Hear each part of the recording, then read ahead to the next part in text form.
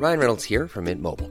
With the price of just about everything going up during inflation, we thought we'd bring our prices down.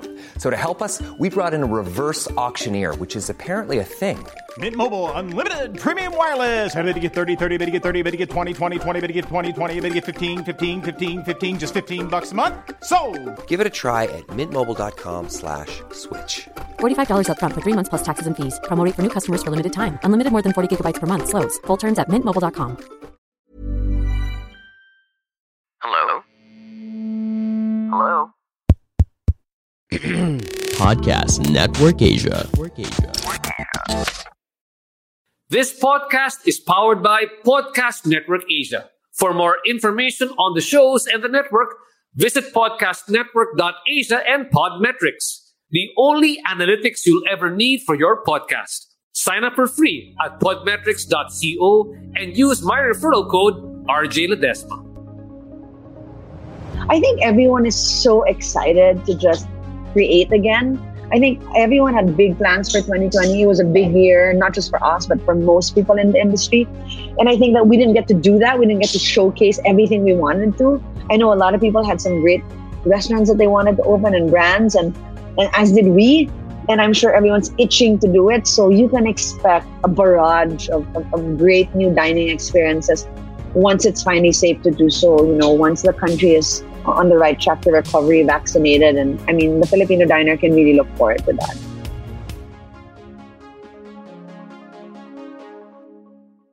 And good evening. Thank you so much to everybody for joining me this lovely Tuesday evening for the RJ Ledesma podcast. In my podcast, I interview the country's pioneering business personalities and entrepreneurs and learn more about how they think about business and what are their success secrets, how we can also hack their own success secrets as well. We also find out how they've innovated their businesses during the pandemic and learn about what opportunities do they see emerging during the new normal, or what some people are even calling the next normal. Now, is there a business personality or entrepreneur that you would like me to interview here on the RJ Ledesma podcast? Please let me know. Drop me a message. I would love to have them here on the show. And just to let all of you know, we are also live right now on Kumu, CBRC TV, and Global Pinas. My next guest, you know what? I've known her for many, many years, but it was during this pandemic. As they say, friendships are usually forged in fire. And I got to know her a lot better during this pandemic, during many late-night conversations with the people who comprise the officers of the Restaurant Owners of the Philippines Group, or the Resto PH Group. My next guest, Abba Napa. And I'm great. It's so great to have Abba here on the show, especially right after we celebrated International Women's Day. Now, Abba Napa is the co-founder and creative director of the Moment Group.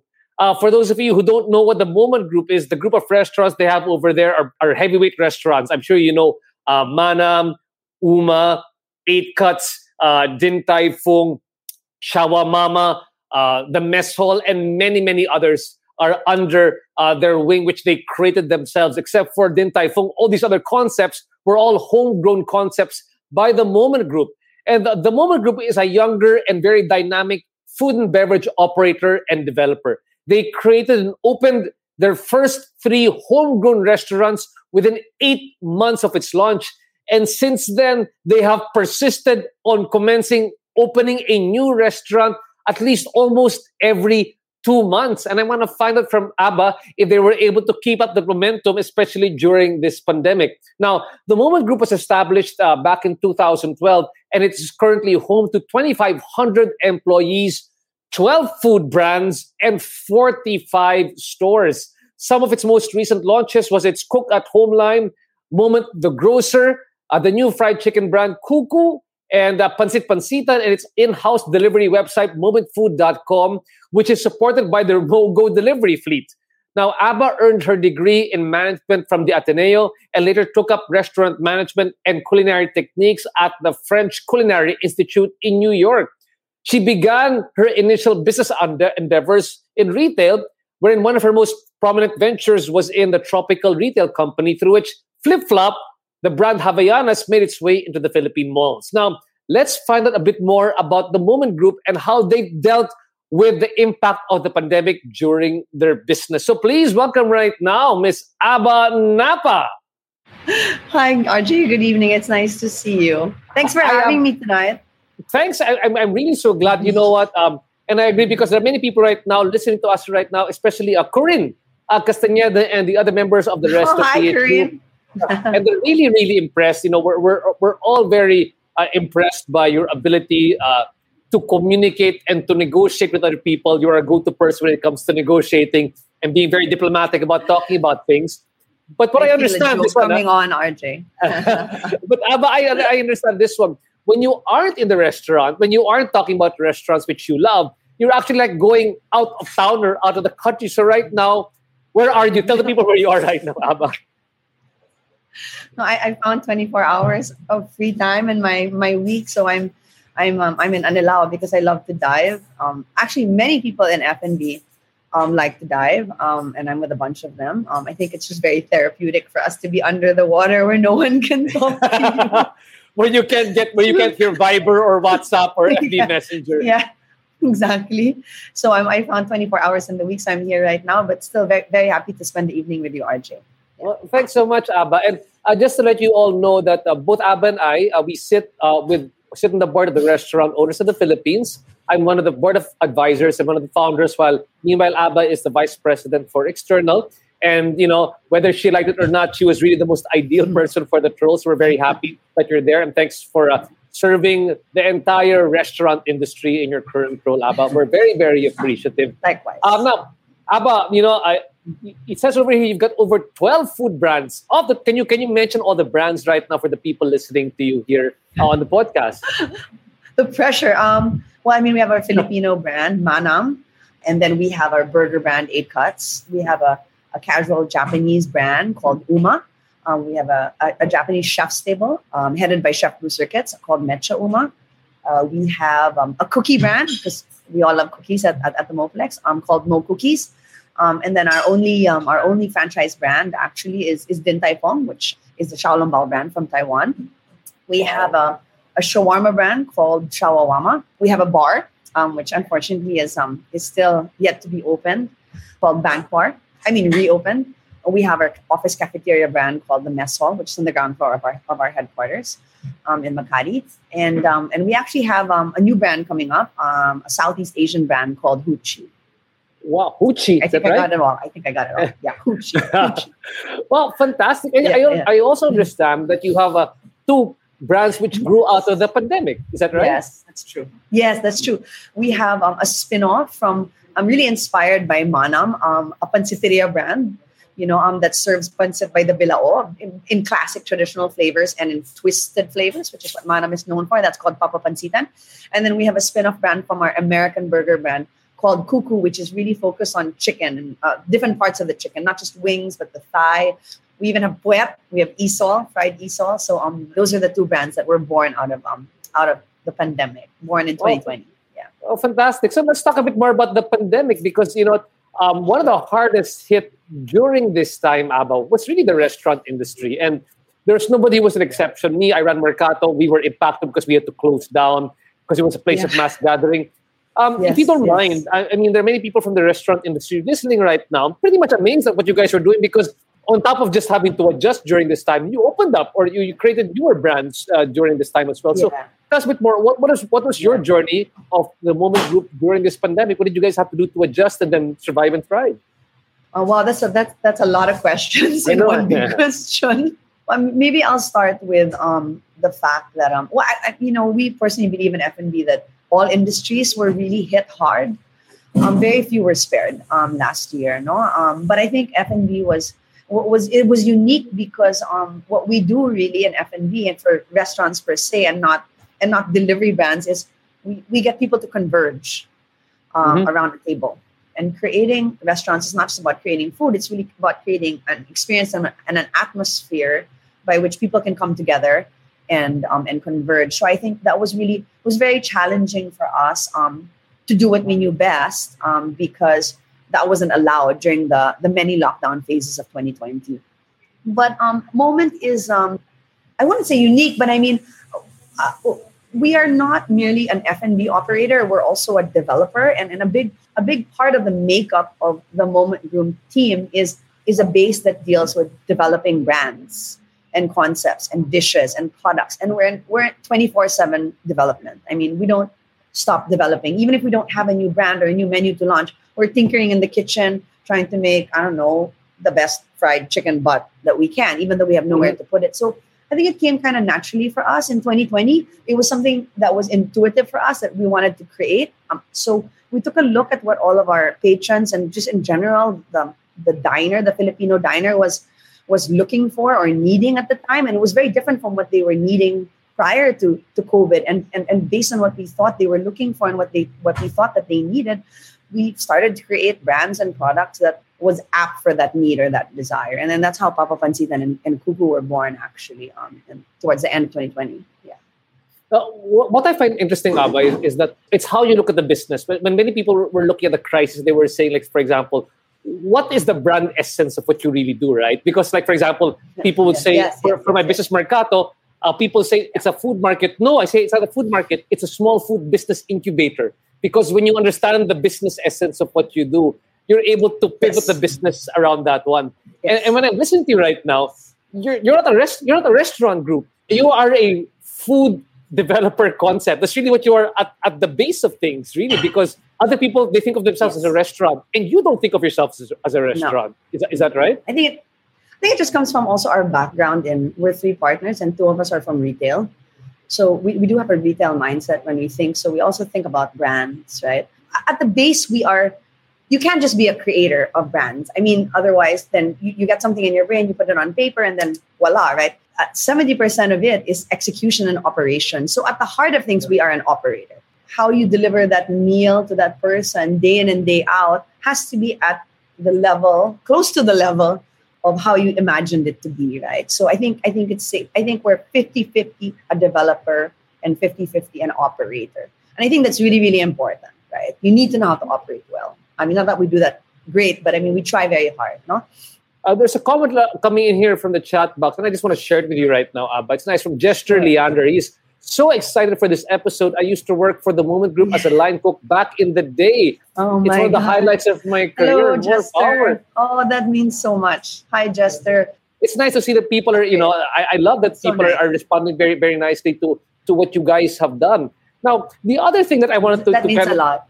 That means a lot. And I appreciate that people like Jester are listening to us here right now. Yeah, but I want to unpack a bit more about what you were saying, was the idea that, you also, when you look at the company, you were looking really at the pain points that you could have addressed over there. And that's what I kind of like about what I was hoping that you could share a bit more, because you were looking at 2 ways. It was like, what were the operational pain points that you could turn into an opportunity? What are the food and beverage pain points that you could turn into an opportunity? So tell us a bit more about that, because I know you developed a line for convenience stores, you developed catering groups, then you developed them operationally. What did you guys do? Share with us a bit more, especially for the smaller restaurants who are trying to struggle it out at this point. Well, I think all of us are struggling it out, to be honest. When you say pain points, are you talking about the pain points within the pandemic? I guess the pain points within the pandemic, which you said, okay, because we often say to people, like the pain points can turn into your business opportunities. Yeah. Well, I mean, I think the real pain point is that, again, F&B, I think, was the only industry that had to change its formatting and operations with each phase of the lockdown, right? Because at every phase of the lockdown, either we were allowed to do dine-in or we were not, or we were allowed to dine-in but only at X% capacity. And we move into another phase, it becomes 50% capacity. So we were so at the mercy of the phases of the lockdown, no? And again, it's very hard because F&B is all about eating in front of each other and converging, right? And that was simply something that you couldn't do because it wasn't good for the kind of health crisis we were in, which is a pandemic. So I think that was a real pain point. How do we now serve our diner when really we have the biggest piece of our puzzle missing, which is our dining rooms, no? But I think to your point about understanding, what the essence of what you do is all about, you mentioned that, and what the essence is of your business. I think the essence of our business really, and really F&B in general, is about making people happy. And when we say that all the time in Moment, I mean, in fact, there's a chef in Paris who I think says it best. I'll quote him. His name's Daniel Rose. And he said, we create the material support for somebody's wonderful time. You know what I mean? And it's hard to do that when you don't have the dining room aspect and you only have the food aspect. So we had to learn how to nourish people, both physically and psychologically, with only one aspect of what we do, which is the food itself. And we had to take it to their homes. So I think that was a pain point that we had to learn how to unravel and unpack. And we also had to realize that we could still deliver experience by, instead of people walking into our doors, in 2020, for the most part, we walked into theirs. And we created products that made sense in that setting, whether that was on a bed tray while watching Netflix, or on your lap while you're in a car, or maybe in your cubicle if you have to go to work. And that kind of food and experience is completely different from food that you're eating in a dining table of 8 while drinking wine across people that you want to have a conversation with. So there was a lot of thinking about the diner experience and what the food needed to be to make sense in that new experience.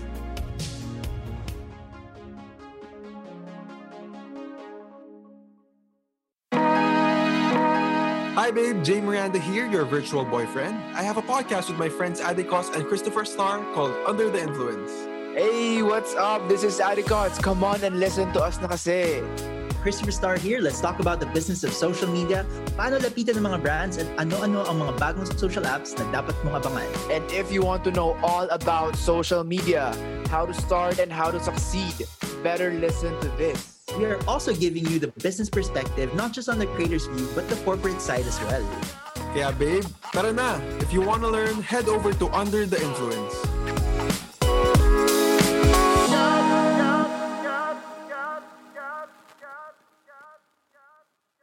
So you sort of like you had to interpret that happy experience when the food arrived in their place, or even the experience of it being delivered and being brought to your place, right? What did you do a bit different? Was it the packaging? Was it the a change in the SKU, in the menu, in the pricing? What was it? I mean, I find it very interesting. It's hard to really pinpoint one thing, but I think for one, what you crave at home is very different from what you crave when you're going to have a social meal and go out into the world. You know, it's very different things, right? I think also we watched what people were feeling and thinking about. And we saw that, like, in the beginning of the lockdown, and I don't know if this holds true for everyone, but we found that people were, they were just a little bit, I guess, restless in their homes, and they didn't know how long it was going to last, the lockdowns and the pandemic. So they wanted things that excited them. And so there was an influx of home kitchens that came about that invented amazing new products. That was, really interesting for us to watch, like ube cheese pandesal and all of that, right? But towards the end of the year, when people realized, oh my God, this crisis is going to last a very long time, people started to move back into things that were comforting to them and things that were familiar to them, things that were more familiar than just exciting. And I think that's when we decided to come in, because that's basically the crux of the kind of things we do. We try to create things that are exciting, but for the most part are familiar and nostalgic, because those things never leave you, those cravings. They keep coming back. And it was towards the end of the year that we created the Pancit brand, which allowed you to converge in your home with your household that you shelter in place with. And then we created the chicken brand because, as you know, it's a chicken country. And we never would have created a chicken brand if it wasn't for the pandemic. But because we were able to do something that was delivery only, it allowed us to push out our chicken products, which was really, really very fun for me because chicken is my favorite protein. Having said that, no, it's sort of like the Manam brand. It's sort of like your flagship brand. It's hard to get, during the pre-pandemic, it'd be hard. You have to reserve to go to Manam here right now. And it sort of encapsulates what you guys are really all about, because it's something that's familiar and exciting. That's what you talk about, right? And that's basically the Manam menu, right? It's what you're familiar with, and then a twist on the familiar. Am I right to say that? You can't really have at home. Yeah. It's having a little bit of poetic license with Filipino food, but by duly respecting it all the way through. We try to do that with all of the cuisines that we make brands for. Well, we try. And that's very interesting, because that's exactly the same sort of formula which you used moving forward during the pandemic. Okay, people need something that is familiar, but they also need something that they can get a bit excited about. So that's your little twist. Yeah, if you guys did. If you can cook it at home, then I think you should, because so it's nice to have a home cooked meal by someone you love, right? So if you can do it yourself, then we'll stay away from that, and we'll give you something that might be a little bit harder for you to prepare and make your life a little less stressful when you're craving that. I think that's really the philosophy we have in general. And having said that, but during the height of the crisis, there were so many people developing concepts, like you said, furiously creating the new dishes. And we saw that one. We saw that happening. Yeah. At the time that we were discussing on board, all these small home cooks, they could be actually competition. But then what makes that eventually people with that sort of restaurant and retail background sustain across that? Is it, like I would say, is it the secret sauce or the unfair advantage is because you can create a dish that you can easily create at home? I mean, that's usually what they ask there. I mean, if I could do it at home, then I'll do it at home, right? But you have something extra that you bring in aside from the skill set and from the experience. What is that for Moment and for the restaurant and restaurants in general if they want to stay ahead of the game? I think F&B, this may sound really, really, really corny. I mean, you can be extremely talented in F&B, but you have to be consistent. It's really an industry where the devil is in the details and you need to sweat the small stuff. And that sucks, to be honest, because I know from the outside it looks super pretty and it's really fun and you do tastings, and when you bring your friends in and then when the wine suppliers come in, you can all taste the wine and try it together. But really, really, really, it's not glamorous at all. And I think you know that and everyone knows that. It's an industry that consumes you and takes up your whole life. So you really have to be passionate about it. And you have to do it day in and day out at the same level as you did it yesterday and at the same level that you gave it to the person that was sitting in that table before the new person came in.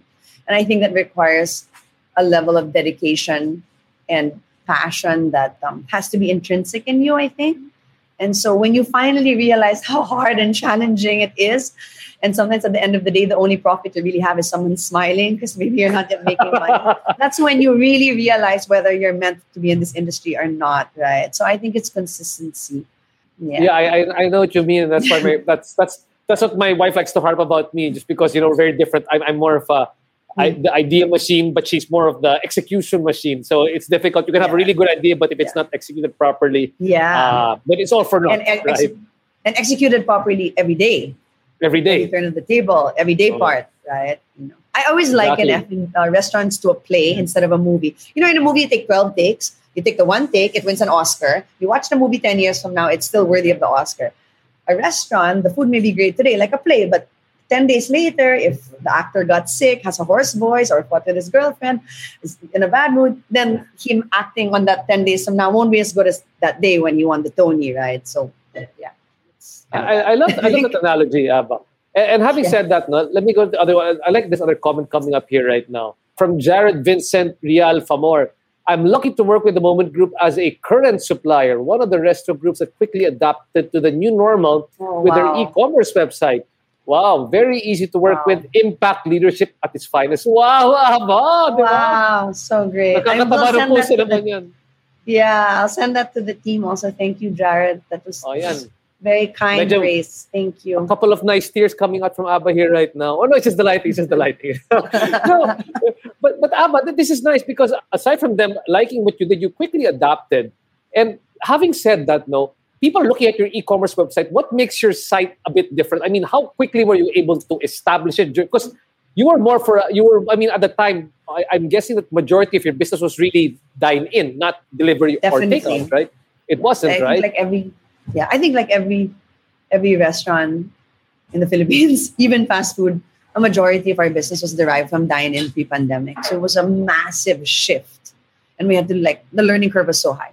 Yeah. Okay. And having said that, how did you quickly develop the e-commerce side? That's that I'm really interested in. So at the moment, we're 100% in-house for everything we create. And everybody really works like entrepreneurs. I think that's really an amazing thing about Moment and the people in it.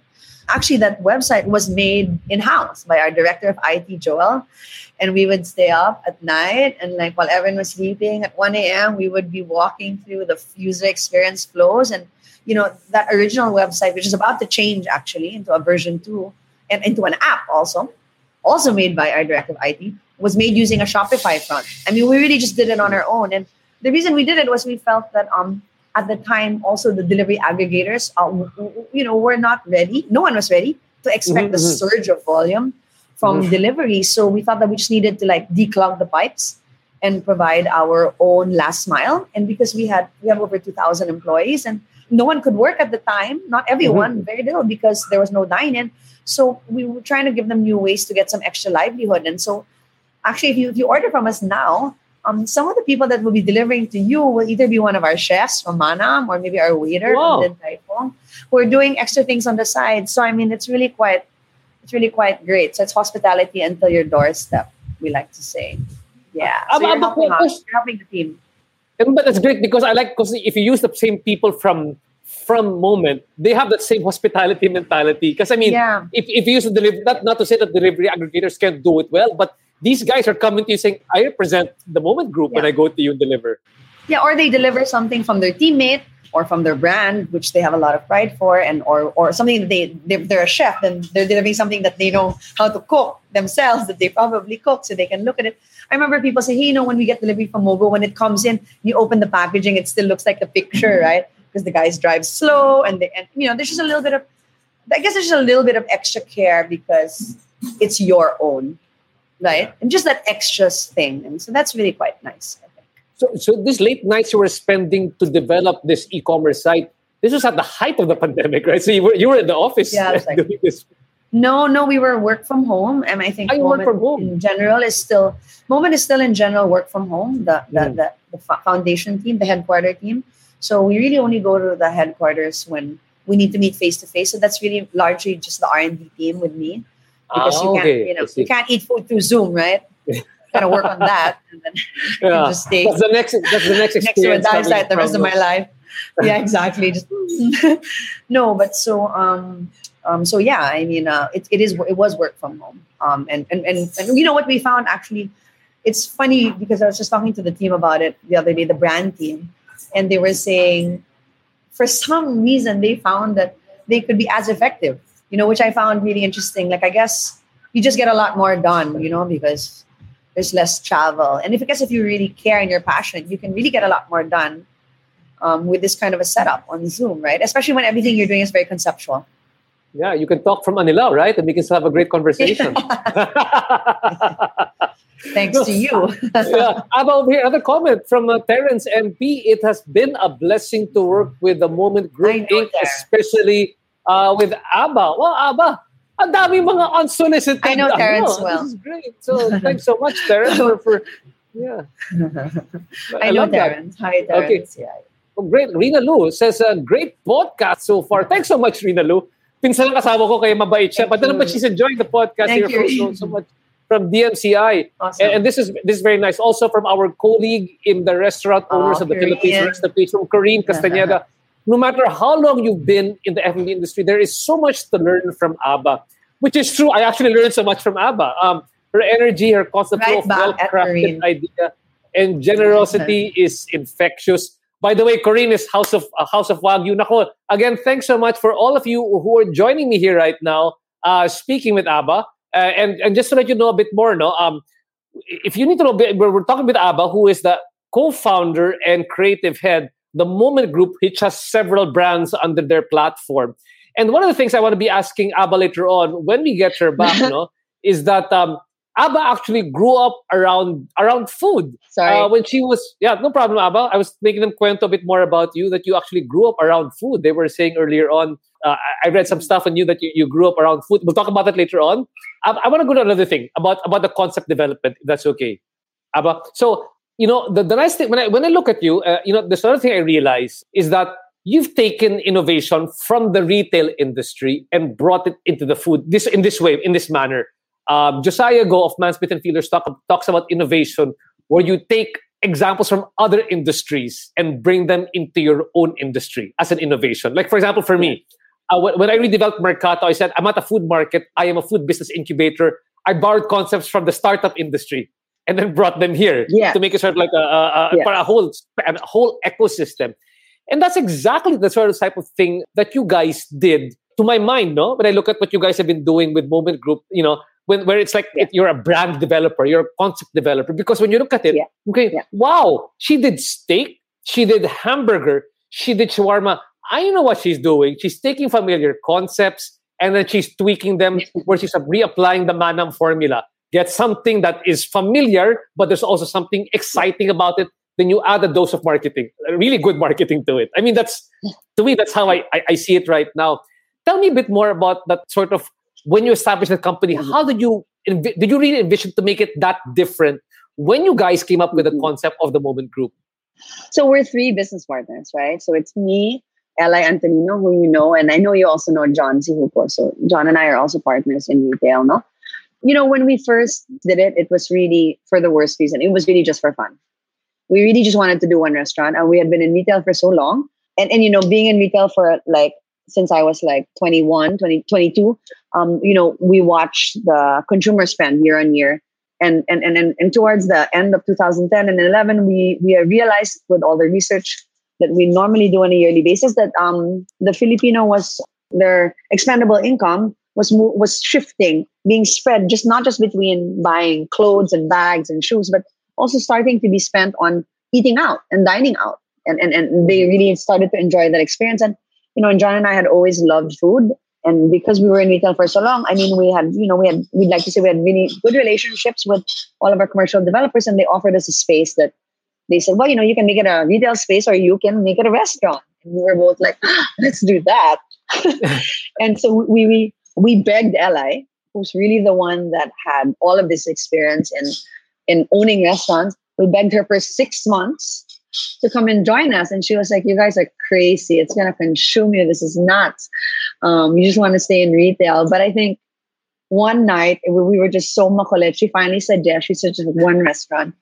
And we did it. We really just did one restaurant for fun. But, it snowballed. And we were very fortunate. What was your first restaurant? Sorry, Abba, what was the first restaurant? No longer exists anymore. Which goes to show you should... what's the name, Abba? What is the name of the restaurant? It was called Q. Q, it was called Q. It was a barbecue joint, and it's now actually the home for our Japanese restaurant Uma in BGC, right? Yeah. So that was our first restaurant. Yeah. Well, but tell me, how did it evolve? So that was it. Well, what happened was we were very fortunate in 2012. Our rising tide lifts all ships, and everyone was just so into restaurants and food. So we were, probably not because of our own concept, but just because everybody was out trying food. Q was quite successful, and because of that hubris on our part, we were offered another space. And within 6 months, we created 2 new restaurants concepts, and we launched that. So really, within the first 9 months of our lives, we had 3 restaurants, and so we were like, "Wow, this is not hard at all," which is completely wrong. It's really hard, but I guess because I don't know what we were thinking. But because we had done that, we said, well, if we know nothing about this industry, and if we can put up 3 restaurants in 9 months, then, we should be able to do this. And we just fell in love with it. I mean, really, it's actually addicting, like creating restaurants and watching people eat and watching people be happy. It really gives you a high, I think, for us at least. So we ended up just rolling out more and more restaurants, really one every 60 days. We've been doing that for we're turning 9 years old this year. And so it was only in 2020 where we only really opened 3, I think, or 4. And then the pandemic hit, right? So I know everyone's kind of itching to open more restaurants. So.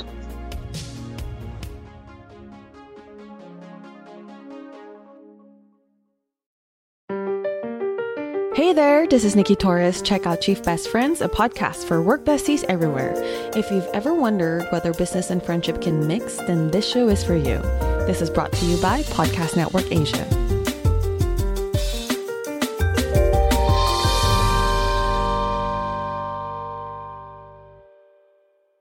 Very interesting. So from Q, right? So you said, okay, what were the 2 other concepts after Q that opened up? The 3 restaurants.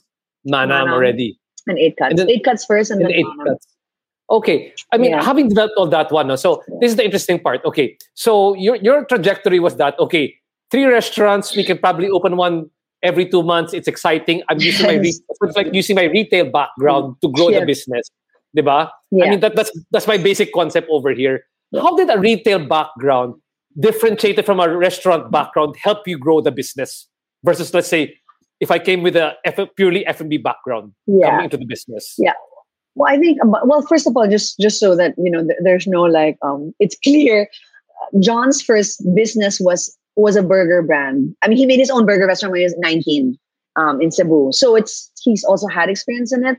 And then Ella's been making restaurants since she was 21. Right? And then my family's in restaurants. So I worked at the restaurants also when I was 25. So it's not like we didn't have experience, we had operational experience. So I also don't think it's a great idea to just jump into it, right? So we did all have that in our 20s. It's just that we didn't continue on with that, I suppose. I see. But with regards to the retail background, it's always nice coming into an industry with another background. I think the simplest way to put it is when you don't know what can go wrong, you kind of just surge ahead, right? And so I think there's something to be said about, I think sometimes the right amount of being naive can really help you to success because you really don't know where the pitfalls are and you just kind of go out and get there. But like now we're a little bit more risk averse because we know what can go wrong. So I think that's always nice about being an entrepreneur, right? I mean, you kind of just go for gold.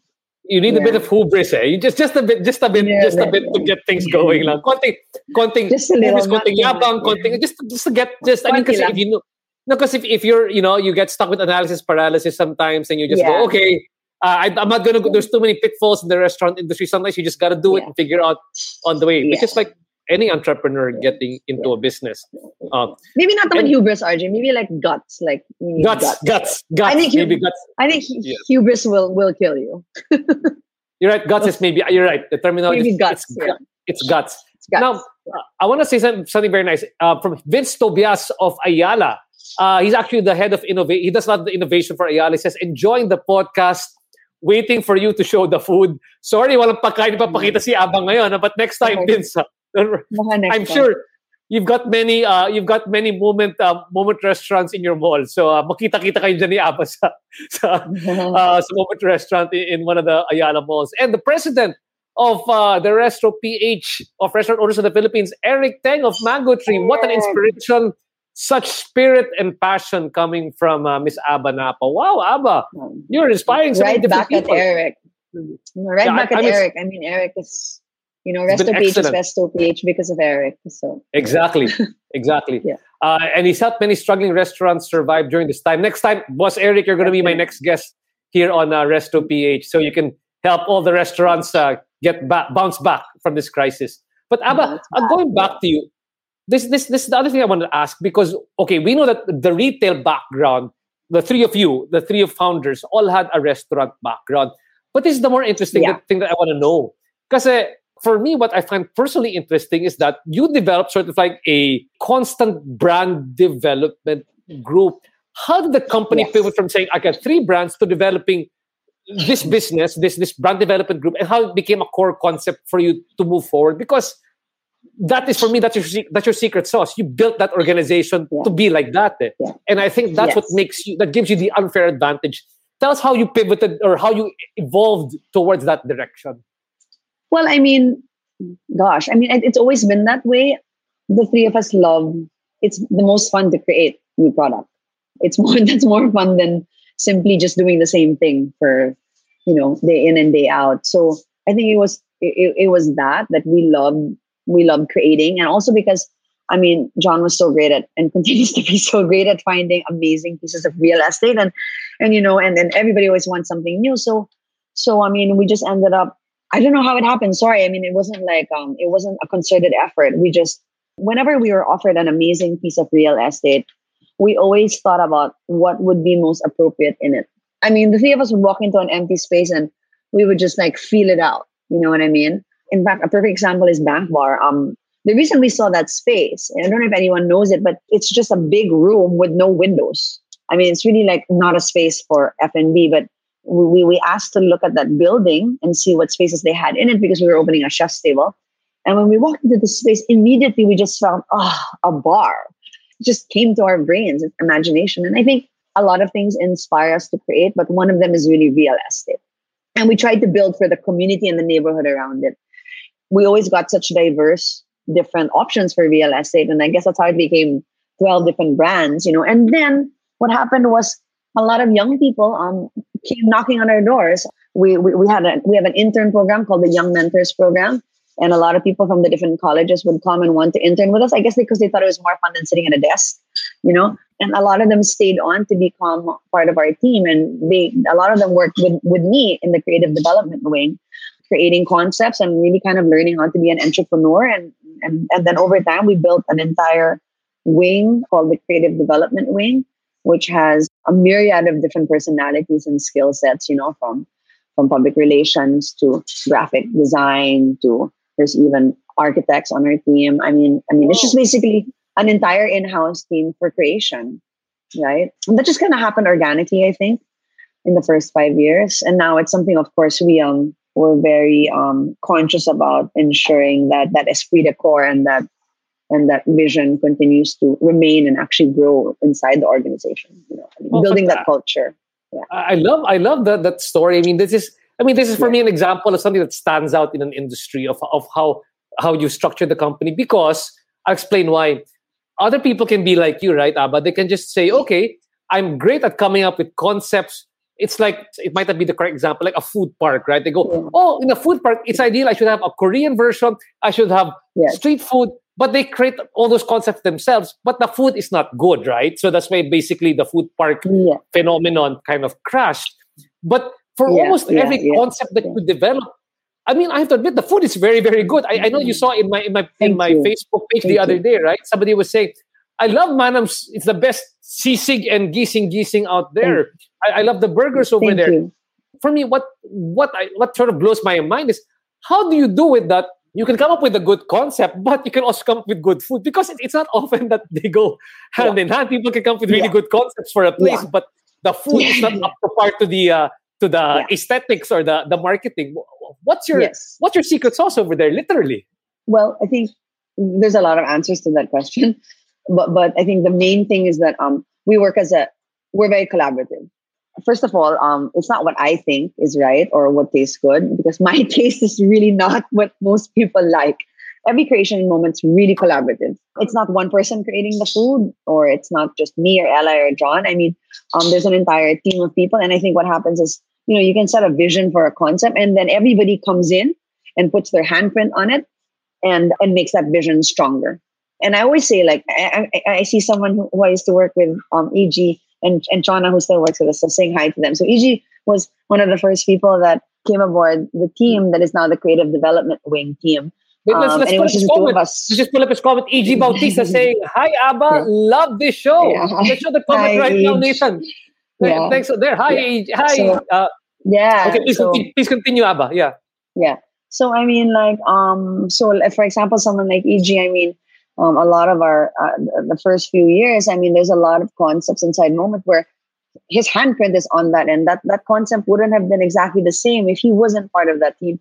And I say that for everybody that's part of Moment and the team. And I think that's what makes, well, I don't know if it what makes, but I mean, that's how we try to make concepts and brands of substance, right? It's not just one person's point of view and vision. It's a collaborative one, and it's different people creating the food. Because when you have different people creating different foods, then you have a lot of, there's dynamism in that, right? Otherwise, everything begins to taste the same. I think that's one aspect of it. The second aspect really is that you have to be a nerd and you have to be OC. And, Eli, John, and I are superbly OC. The amount of practice runs, simulations, and dry runs before we open a restaurant is, I think, unheard of in the industry. We practice filling a dining room maybe 6 days in a row before we actually open a restaurant, to make sure that 9 out of 10 times, I hope 10, but not, the food will taste exactly how we developed it inside the test kitchen. And that is stressful and not fun and not glamorous at all. But we do that for every single concept, every single branch, right? Even if it's the same manam, wherever it may be, Baco or Baguio, we do the same thing, 6 days, 7 days, sometimes 5 days. Run the restaurant, run the kitchen, so that everyone gets comfortable cooking that food. And, that's not really a secret. It's just kind of like pawis. That's really what you have to do. Again, consistency. Yeah. And having said that, let me just go back again to the comments box. I love this. This is a very engaging comment section we have here right now from Jester Leander. The guy earlier on, he said, I was part of the Bistro Duvan team in Rockwell. I learned a lot during my time there. The own group has a great culture. Kakamiss po sobra. Thank you, Miss Abba, for inspiring me and others. Your passion and energy are so contagious. Thanks, Sir RJ, for doing the podcast. And I want to add to the next question, the next comment from Chona Villaflor Katakis. It says, joining Moment Group for 6 years already. I'm so grateful to be part of. A best feeling for the employees that they give back everything, all the hard work you've done or given to it, of the most dynamic and creative F&B restaurant in the country. Now, I want to round up with the last comment because I have something I want to move to right after I share this one. from Kevin Lloyd Samodio, I love how the Moment Group and Miss Abba prioritize food safety and employee safety, especially during the pandemic. The TMG Food Safety Group will always be with you. Yay! Yeah. Thanks so much to all those who commented over there. That's a perfect example also. I mean, like, we have a separate team that just handles food safety and sanitation. That may sound, super nerdy, but, Kevin and the team, like, if they were not there, then you also wouldn't get that quality of food and that consistency of food. So everything has to kind of come together. Now, having seen the comments of Jester and Chona and Kevin, the one thing that keeps on coming back to me, the common denominator, is that you've developed a certain kind of culture over there inside the Moment Group. And I'm saying this because the last person where the idea of the culture of the company really came out was Harvey Ong, who's the head of Alpha Mart. And he said, the culture that you create is very key to getting the people so inspired by you. What kind of culture did you guys develop over time? Because it's a 9-year-old company, but these people seem to be very loyal to what you guys have done, and they really love what you've done with the brand. What do you think you've done differently in terms of the culture? Maybe might have just asked them to comment. No, I'm kidding. I'm going to ask her later. No, I'm kidding. No, it's really nice to hear everybody commenting. It really means a lot. I'm sure Ella and John will. Well, maybe not them, but I will be crying later. I think in general, and everyone in Moment knows this, Ella, John, and I know that you can't do anything yourself. I think that there is really an esprit de corps in Moment where everyone, I hope, feels that they have ownership over the brands and the businesses. Precisely because Ella, John, and I are such macro managers as well. Like, I will tell someone who comes aboard, I'll say, well, you know what? I mean, it's your brand, it's your ownership. Tell me what you want to do with it, right? And I think that's we try our best, no matter if you're it's your first job with us, or whether you're super high level up on the management team. Everyone has a seat at the table. So in a meeting, everyone gets to talk. Whether you're an intern in a meeting, you can talk and have an opinion and contradict the director of operations. And we listen to all of that. And I think that's what also allows us to not be just drinking our own Kool-Aid all the time. We're really getting different points of view. No, I think it's really important. I mean, you can really get sucked up drinking your own Kool-Aid, right? And then really just look up and like totally not be relevant anymore. So I think that's really, really important. So I think that's the biggest thing about the culture of Moment, is that you have ownership and everyone has a seat on the table. I mean, really, everybody does.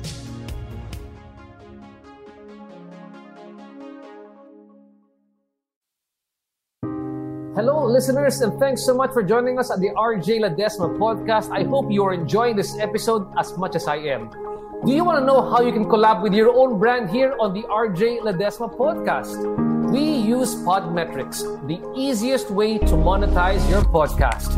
If you have a podcast, sign up now at podmetrics.co and use the code in all caps RJ Ledesma to get full control of how you monetize your show regardless of its size. If you are an advertiser who wants to collaborate with us, head on over to advertiser.podmetrics.co and fill up the form. Podmetrics, the easiest way to monetize your podcast. E.G. Bautista just reaffirming Abba is so OC, she will sit on each chair in each branch to make sure the customer experience is 100%. JM Lilo, go Miss Abba. Yeah, that's funny. Yeah. And Mariel Antonio, Fox. Wow. Abba, you've got an Abba Napa fan club going on over here. No, this is all great Moment people. These are all like amazing people that make up Moment. Some who are on the team now, and some that have walked in and walked out of our doors, but we all keep in touch. It's really nice to see everybody now on this chat. I can't believe people are watching this. They've heard all this before. Yeah. No, but this is exactly what we want. I mean, for me, the mark of a really good company, and I feel good about this as well, when people tell me, they come to me, and they own a restaurant, whatever they say, sir, I trained in Mercato, I interned in Mercato, I started my business over there. I mean, it makes me feel very good. I think it's nice to see. Great. Yeah, it's nice to see so many of the people over here just saying, I love my experience with Abba, whether I was there for 6 months or 6 years. They still enjoy the experience with you. Now, let me take it. It's nice to see the Moment alumni. Welcome, Moment alumni. And now, I have another question now. Din Tai Fung is not one of your brands. So, what made you decide also to come? And Din Tai Fung is a pretty big brand, and I'm sure that a lot of other companies were also jockeying to bring the franchise over here. Why did you choose to get a franchise, and how did you present yourself, I guess, competitively versus other players here in the market who also want to bring in Din Tai Fung?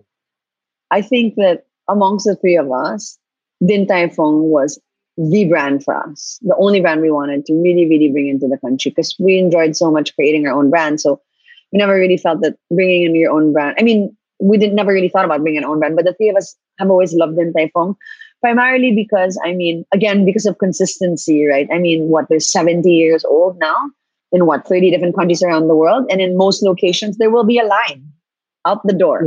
Decades later. I mean, that is power, that's strength. And we really wanted to understand what could make that happen.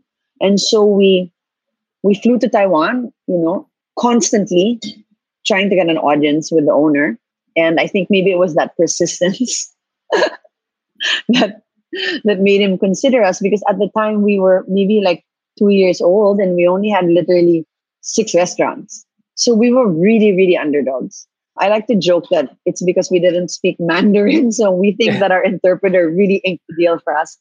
No, but again, consistency. We'd fly there constantly, meet with him, learn about the business. And I remember, and then he flew to the Philippines and he met with a bunch of us and he ate in all our restaurants. And after that, after eating in our restaurants, I think, which is really, I think, the biggest praise we could have ever gotten from someone in the industry. He said that he really appreciated the experiences in our restaurants. And I think that was really the reason why he granted us, he gave us the franchise, because I think everybody at Moment really did an amazing job when it came to executing on that experience, right?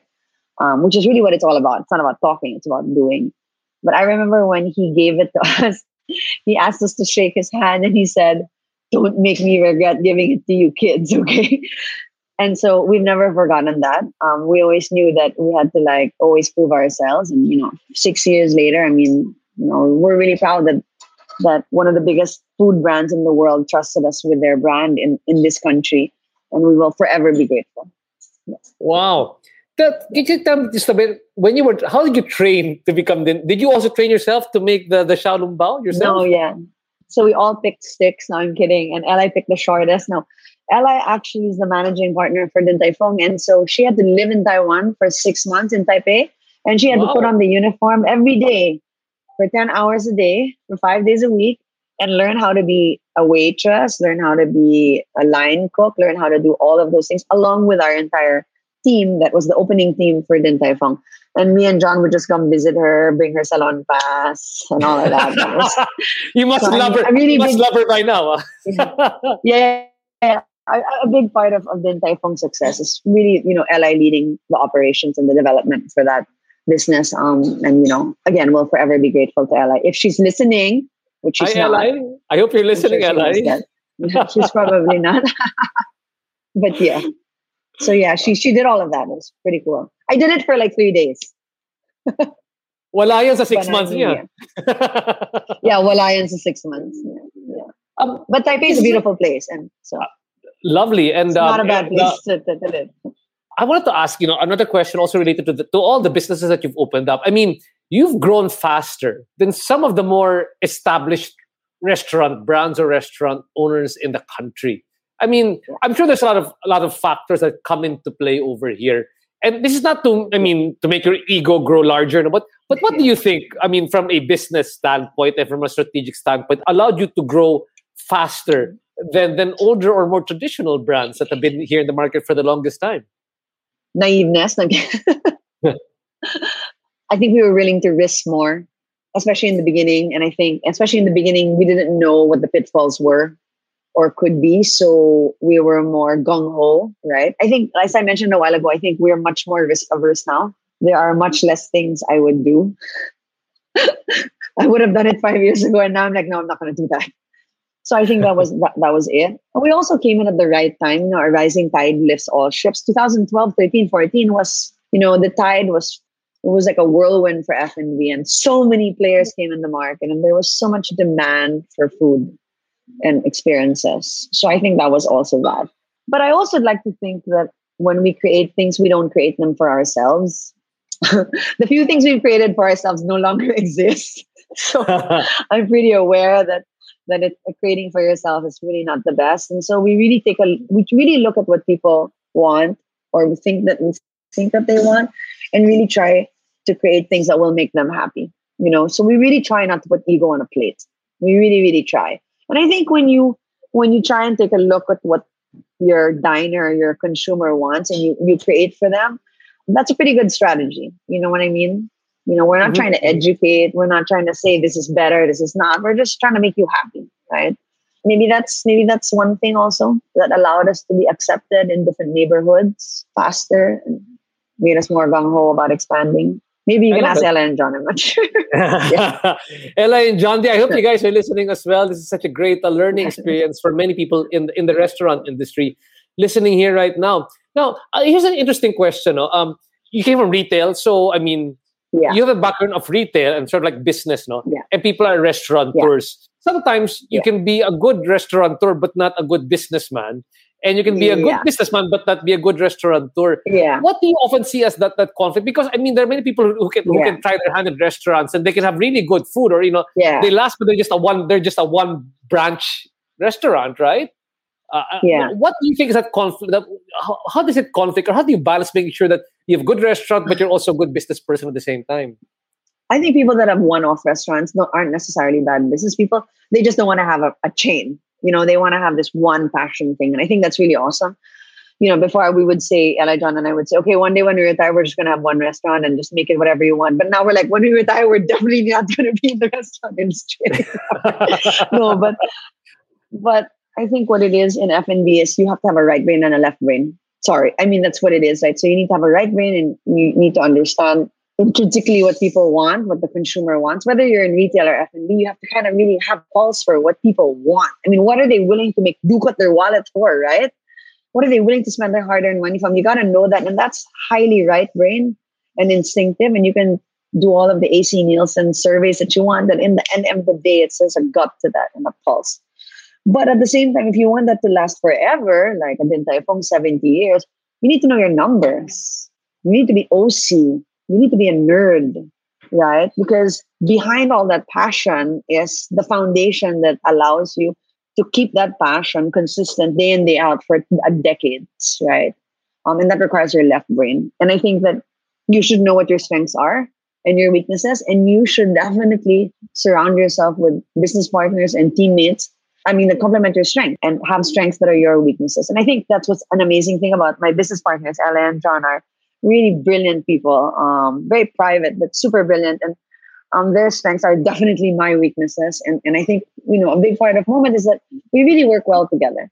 We really, really do. I respect them highly. And I think that if you're going to be an F&B, which consumes you, you better have business partners that you want to have a drink with at the end of the day. Like you really want to. And you enjoy that and you respect them. And you can travel with them. Ella, John, and I used to travel together all the time under the guise that we're researching. But we actually kind of just enjoy their company. Maybe John will deny it, but he really does. So I think that's really, really important because F&B is all about converging and making people happy. So you have to be happy with the people you're creating and operating with. Yeah. I sleep with my business partner, who's my wife. So, and I'm glad that all my weaknesses are her strengths. So, Oh my God, you've taken it a step further. You will be the most successful at the end. and I do want to say that, I'm very glad that when my wife, she evolved into the role. And just to share with the people listening here right now, her actual degree is political science and law, but then she pursued a master's of entrepreneurship in the Ateneo Center for Entrepreneurship.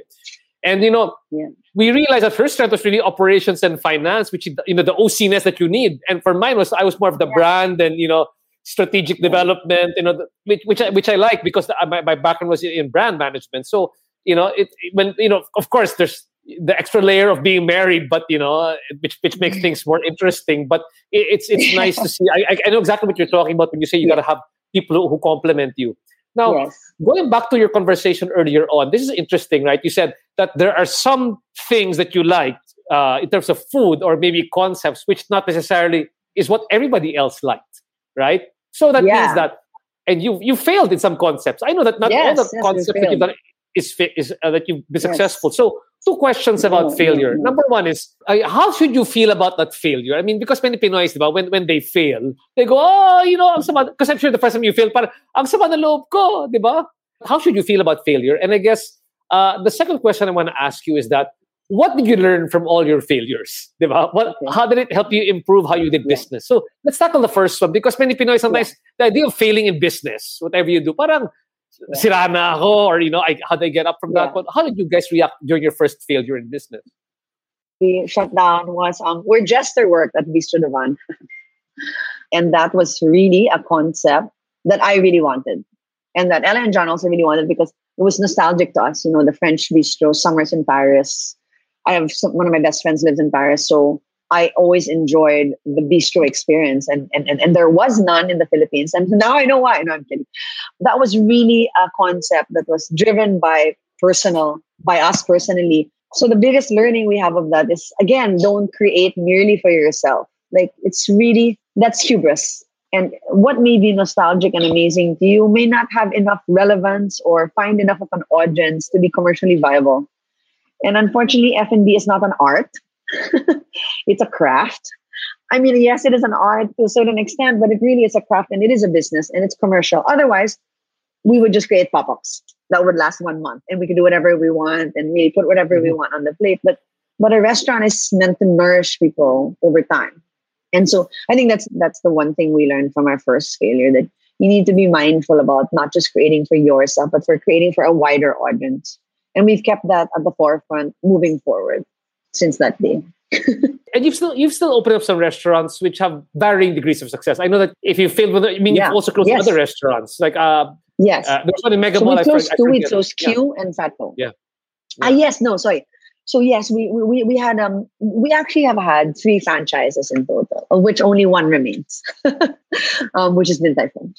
Yeah. And I think it's not to the franchise's fault. The brands were amazing, right? Except that I think the Philippine market is completely unique, and you can't just bring a concept in from another country and expect it to be plug and play, because the Filipino diner is so complex. And you really need to tweak for the market. And I think that's true probably for most markets. And I think that's why, for the most part, we create our own concepts. Yeah. Got it.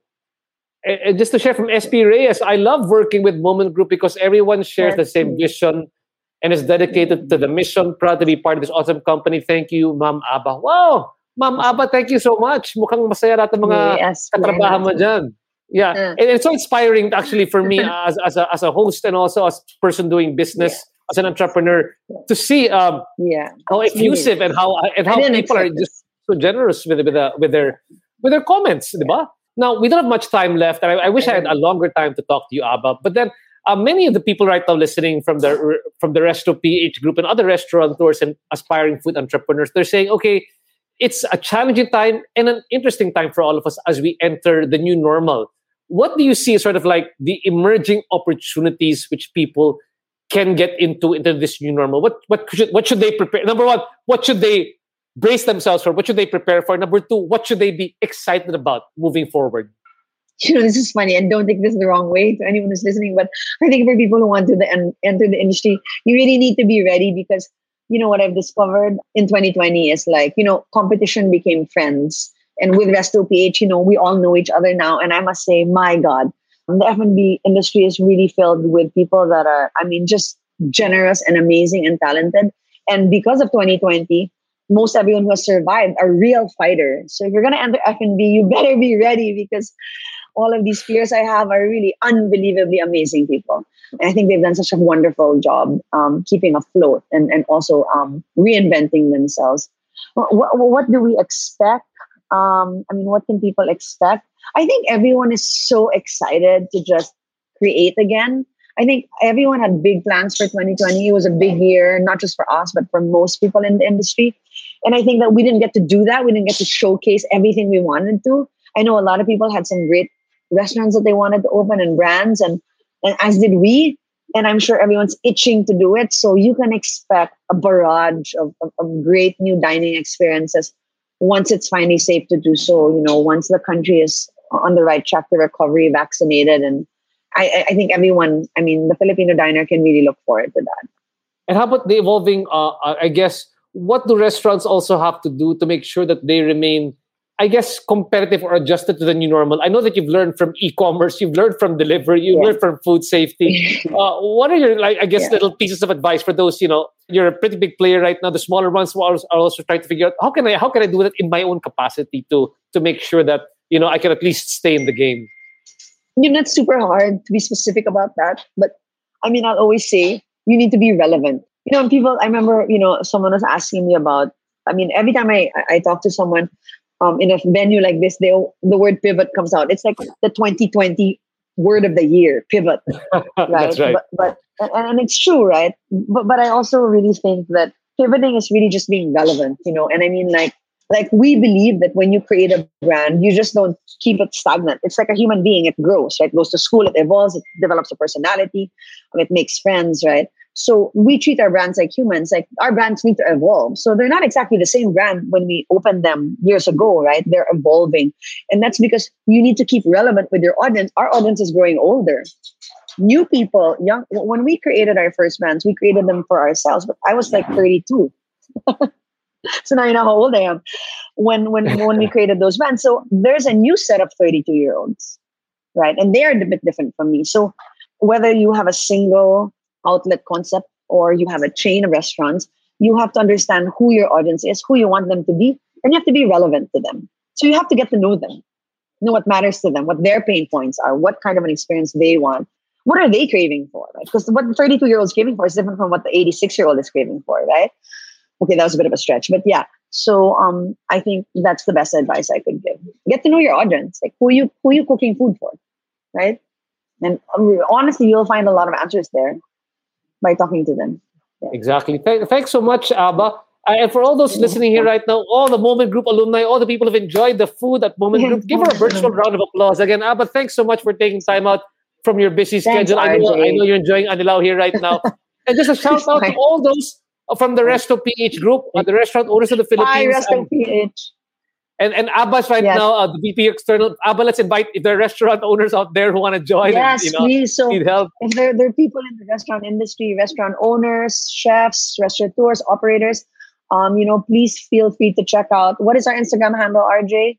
Resto PH. Resto PH. Resto PH. Exactly. Check that out, and we'll put links there on how to join us and become a member. It's really an amazing community of like-minded people, and we're all helping each other, I guess, pivot and stay relevant. Staying relevant. Survive this crisis. And there's a wealth of information inside the Resto PH membership. So anyone who's not yet a member, you should go and check out our Instagram handle, and find us also on our Viber communities, like, right, RJ? Yeah, and also in the Facebook group. Yeah. Resto PH also has a Facebook group at the same time. We're just everywhere. So much. Yeah.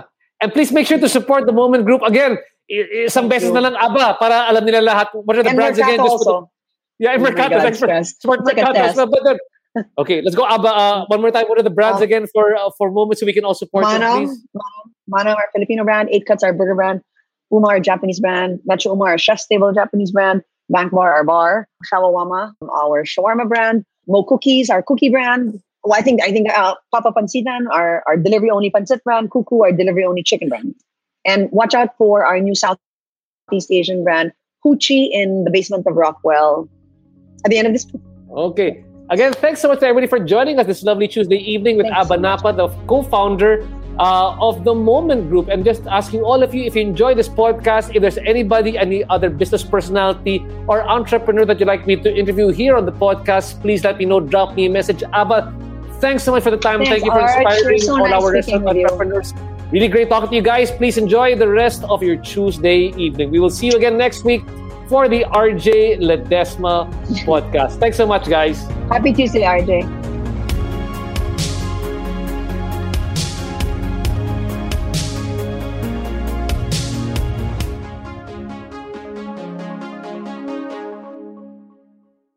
The views and opinions expressed by the podcast creators, hosts, and guests do not necessarily reflect the official policy and position of Podcast Network Asia. Any content provided by the people on the podcast are of their own opinion and are not intended to malign any religion, ethnic group, club, organization, company, individual, or anyone or anything.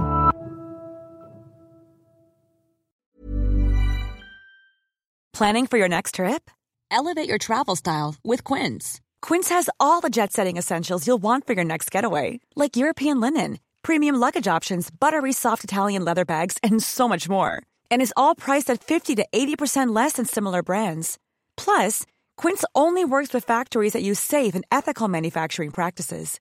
Pack your bags with high-quality essentials you'll be wearing for vacations to come with Quince. Go to quince.com/pack for free shipping and 365-day returns.